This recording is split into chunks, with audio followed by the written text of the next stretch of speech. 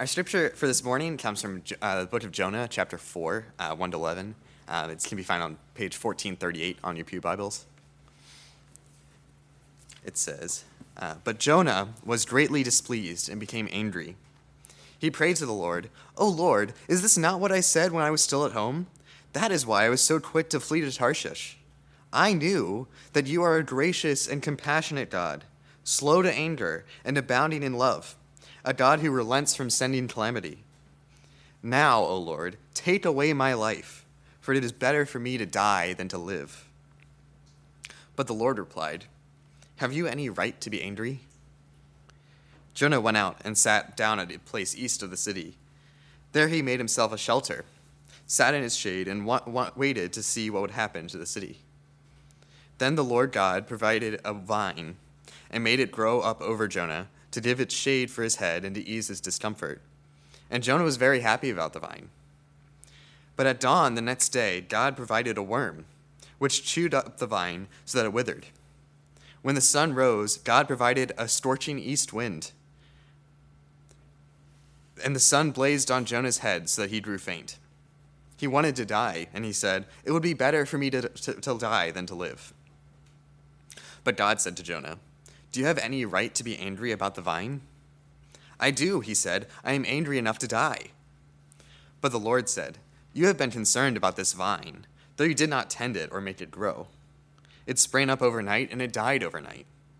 But Nineveh has more than 120,000 people who cannot tell their right hand from their left, and many cattle as well. Should I not be concerned about that great city?"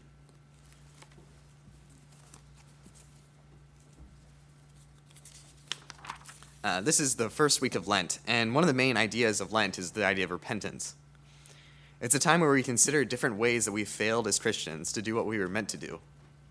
We're meant to remember our own mortality by doing things like fasting, whether from food or from some other distracting pleasure we have in our lives. And we're also near the end of a series on fixing Mrs. Jellyby syndrome, which has been about ways that we sometimes think in really big, abstract concepts that have a hard time with reality on the ground.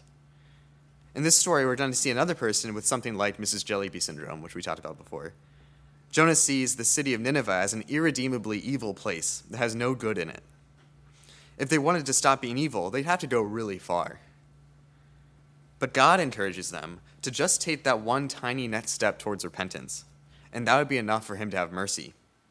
And meanwhile, Jonah thinks that God should just destroy them entirely, when God shows him that if Jonah wants to be forgiven, he'd better start forgiving others. Again, we can often have this idea that when we're looking at the world from 1,000 feet up, we can think that tons of other people are sinning and should be punished, and we forget that we need forgiveness too.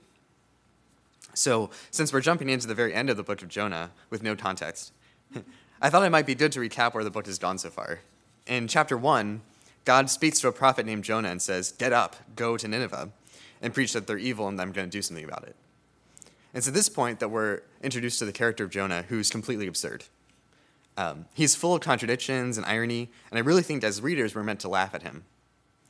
Now, the first act that Jonah does is completely consistent with who he is the rest of the book. God says to get up and go east to Nineveh, and Jonah gets up to flee from God. To do that, he gets in a boat and he sets sail to this place called Tarshish, which for them was about as far west as the known world actually went. When he's in the boat, the sea around him gets really violent and the ship almost sinks, apparently because God didn't want him to disobey. Shocker. All the people on the boat are calling out to their gods, and they wake Jonah up because somehow he was sleeping through all of this, and because he's absurd, and ask him what God he serves so that they can hopefully do something to appease him. Jonah says that he serves the most powerful God in the whole universe who made everything, as if that's some sort of point of pride for him. Like, yeah, you know that God I'm fleeing and dishonoring and offending? He's awesome. He's way better than your gods. The sailors freak out because no wonder the storm is here if Jonah angered a huge god like that. Of course, Jonah knows why the storm is happening, so he has them throw him overboard. And in case you might want to give him credit for that, remember that he totally could have repented and agreed to go back to Nineveh, and the storm would have calmed down. Instead, he basically decides to drown in the middle of the sea because there's no way he'd be willing to repent. When he falls in, a big fish swallows him whole, the sea calms down, and all the people on the boat worship God. Then Jonah is in the belly of the fish for 3 whole days. Now, you or I might be in the fish and say something like, "This place is disgusting. Where have I gone wrong? Maybe I should do what God says," or something like, "This is going to happen again. Please, God, save me," etc., etc., etc., etc. But not Jonah. Jonah basically says, "God's sea is what did this to me, so that's all his fault. But he saved me by sending this fish, and so he must have come around to my point of view. I'm glad I serve a God who's powerful enough to do this, unlike those filthy Gentiles on that ship I just endangered. Anyway, thanks God for doing the right thing in the end." It's insufferable. And it's so insufferable that God has the fish vomit Jonah up onto the land like both the fish and God are tired of him. When he's back on land, God tells Jonah to go to Nineveh again to tell the Ninevites that they've done evil and that God's going to do something about it, which was probably a surprise to Jonah after what he thought was a heart-to-heart among the stomach acids of the fish. But Jonah knows that now that God means business, so he decides to go to Nineveh. When he gets there, he walks a little ways inside and preaches the shortest and most uninspired sermon of all time. It's 5 Hebrew words, and it loosely translates to 40 days and Nineveh's toast. 5. In classic Gentile fashion, though, the Ninevites do a bunch of outward things, like fasting and putting on sackcloth, but don't really change, since, by the way, about 20 years later, they conquer most of the known world and become known as one of the most brutal empires of all time. God sees this, and he decides not to destroy Nineveh. And that's where our chapter picks up. The whole book, your main question is basically, what's this Jonah guy's deal? Why is he going through all this trouble to avoid telling Nineveh that they've done evil and that God's going to do something about it? Why is God so insistent that he does it? Why doesn't he find somebody else? You basically have no idea what's going on for the majority of the book. No one seems to be acting the way you would expect them to act. Jonah is so ridiculous, it's almost funny. The book of Jonah is a lot like The Sixth Sense with Bruce Willis, without spoiling it. Although, come on, it's been years, so you should totally see it because it's awesome. Anyway, there's a huge twist at the end, and there's a lot of things which you don't understand the first time you watch it until you know what the twist is. So here as the reader, you're basically laughing at how absurd and stubborn this Jonah guy is. And you might even be frustrated and confused because nothing that he's doing makes any sense. Is he afraid? Is he tired of being a prophet? What's going on? We've gone through nearly the whole story, and we don't even understand what the heart of the conflict between God and Jonah is. So finally, in this last chapter, we're made to understand Jonah's whole deal and what has actually been going on in this entire book. In 4:2, we find out the reason that Jonah ran so far away from God is he is so wonderful. That checks out. He says, "I knew that you are God, gracious and merciful, slow to anger and abounding in steadfast love and relenting from disaster." What Jonah is quoting here is basically the central Old Testament refrain about how wonderful God is. If you look at Joel 2:13, Nehemiah 9:17, Exodus 34:6, Psalm 86:15, Psalm 103:8, etc., etc., etc., you'd see the same words almost verbatim used to praise God for how merciful and just he is and how willing he is to keep his promises to his people even if they don't keep theirs. But here, Jonah is throwing those words in God's face. Just like he sees everything from kind of a weird point of view, Jonah sees the words which most perfectly describe how great God is and thinks that it makes God ridiculous. It is a ridiculous thing for God to be so merciful and forgiving and wonderful. Jonah thinks that this makes God flippant, silly, and soft. Why would you have mercy on the Ninevites? Why don't you destroy them? They deserve it. And they did. If you have the stomach for it, just look up the atrocities of the Assyrian Empire, whose capital was Nineveh, committed just a few years after Jonah visited them. Impalements, skinning people alive, beheading, you get the picture. Did God think the Ninevites would change? They put on sackcloth and they wailed out to God, but that's just what people did in those days when some prophet said a God would come and destroy the city. That's not true repentance. It made no lasting change, and it ultimately caused Israel to suffer the same fate as so many others at the hands of Nineveh. The problem we have now is just a few verses earlier, we were laughing at Jonah because he's a ridiculous and stubborn person. You're thinking, this guy can't be for real. But now what he's talking about is all too real, especially to those who would have been deported to Nineveh by these same people soon after the events of the story. Why doesn't God punish that evil in the world? So Jonah's thinking about how silly God is, and ever the drama king, he says that the whole thing makes him want to die. So he decided that he would sit out in the heat and wait for God to destroy the city. What he's doing here is basically playing chicken with God, just like he played chicken by being thrown in the sea. If he stays out in the heat long enough, then he's going to die of heat exhaustion. He thinks that God loves him so much that he would destroy the entire city just to make Jonah happy enough that he would seek shelter and not die. Basically saying that God needs to come around to his side and save him because he's not going to admit that he's wrong. Do you notice the irony here? Jonah's really mad at God for accepting the repentance of the Ninevites, but hasn't even begun to repent himself. Jonah, of course, plays this whole thing up, mentioning that he was going to die over and over again, hoping that God would take pity on him instead of the city. What God does is he makes this shady plant grow over him so he can keep cool, but Jonah thinks that God is finally coming around to his side, just like he came around to his side when he sent the fish. And so then he's convinced that God was just being silly with all this forgiveness business, and he was giving Jonah a nice little umbrella so he could watch the city burn in peace. Instead, God makes the plant shrivel up. And so Jonah gets really mad because it seemed like God really was going to choose him over the city, but now he's leaving Jonah to die. Of course, Jonah doubles down and tells God that he's angry enough to die, and they go back and forth. Jonah basically says, "This town ain't big enough for the two of us. Either the city is destroyed or I die. God, I know that you are this incredibly merciful God, and that's cool and all, so have mercy on me by destroying this city so that I don't die. It's time for you to choose. It's me or Nineveh." And God says, "I choose Nineveh. It's a big city, and I made the whole world, so I'm going to care for these hundreds and thousands of people, not to mention all the animals. You're being ridiculous, so if you don't like it, you can repent, but I'm not going to be held hostage and just destroy this city to make you happy."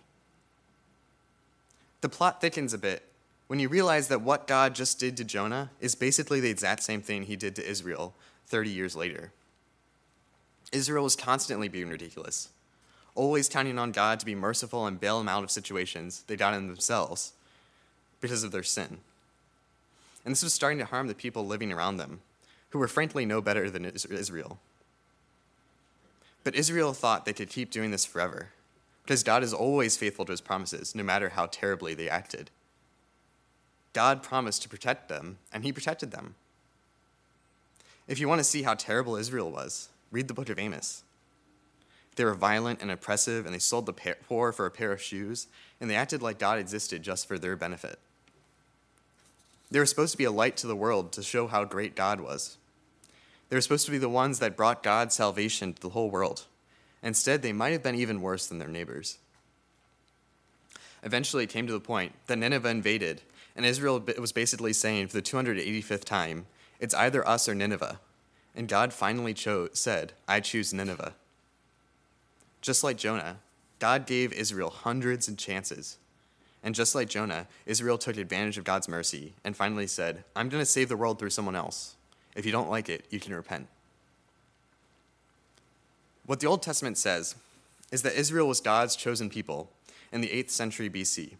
And when they took advantage of his mercy for hundreds of years, God judged Israel and removed it from the promised land. The church is God's chosen people in the 21st century. And if we take advantage of God's mercy and fail to repent when we know our own sin, God will judge us accordingly. Hebrews 10 says, "If we go on sinning deliberately after receiving the knowledge of the truth, there no longer remains a sacrifice for sins, but a fearful expectation of judgment and a fury of fire which will consume God's adversaries. Anyone who has set aside the law of Moses dies without mercy on the evidence of 2 or 3 witnesses. How much worse punishment, do you think, will be deserved by the one who has trampled underfoot the Son of God and has profaned the blood of his covenant by which he was sanctified and has outraged the Spirit of grace? For we know him who said, 'Vengeance is mine, I will repay.' And again, the Lord will judge his people." It's a fearful thing to fall into the hands of the living God. God is merciful, but you're dead wrong if you think that means you can get the benefits of being a part of his people without ever listening to his voice, especially if your sin starts to affect other people. We can be like Jonah and avoid repenting by pointing out other people's sins. But when push comes to shove, we'll have to bear fruit in keeping with repentance. But we also know that God is unbelievably, ridiculously, and incomprehensibly merciful. To the extent that a person like Jonah could hate him for exactly that reason. God doesn't care if it makes him look weak or causes other people to laugh at him.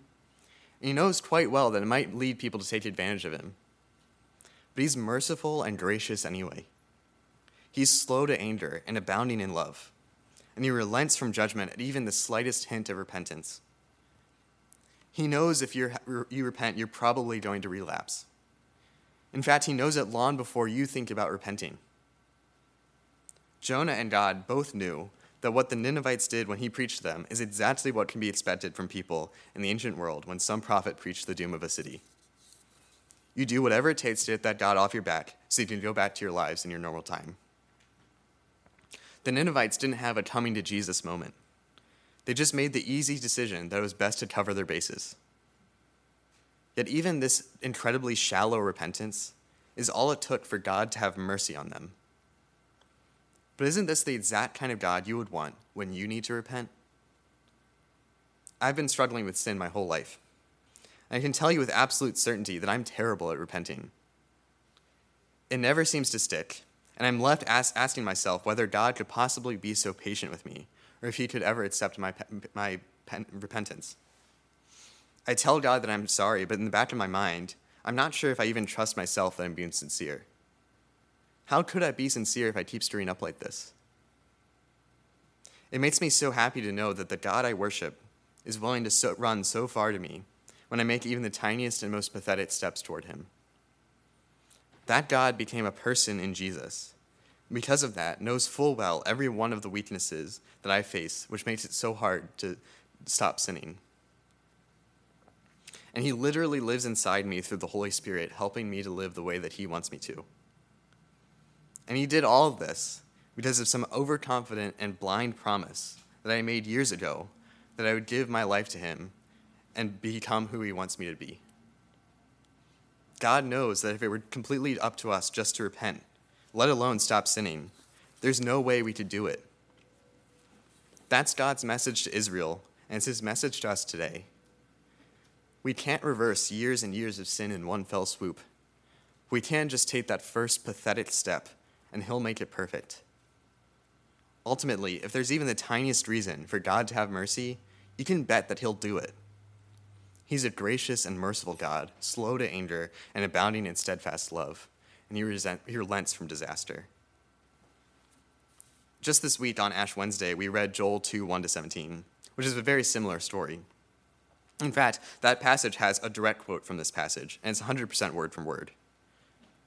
People have tended to think that the books of Joel and Jonah are connected for this reason. But there's one main difference in the books.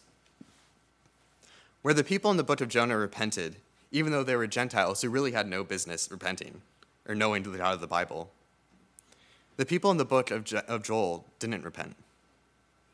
God was gracious and merciful, slow to anger and abounding in steadfast love, and he relented from disaster over and over again until a time came when he just had to punish Israel, and they would destroy their entire mission and everything they stood for. The people in Joel had every advantage, and they should have known full well that they needed to repent if they were going to survive. But they just didn't. Let's not let that be said about us. Yet even now, Joel says, return to me with all your heart, and with fasting, with weeping, and with mourning, and rend your hearts and not your garments. Return to the Lord your God, for he is gracious and merciful, slow to anger and abounding in steadfast love, and he relents over disaster. So finally, the book ends with Jonah sitting there in the heat of Nineveh. God finished speaking, and we have no idea what happens next. Does Jonah just decide to head on back to Israel? Does he repent, and does God use him? Or does Jonah stay out in the heat until he dies, waiting in vain for God to stop being so merciful to the wrong people? Does he continue being this comically ridiculous person, or does he submit to God's will? It's up to us to speculate.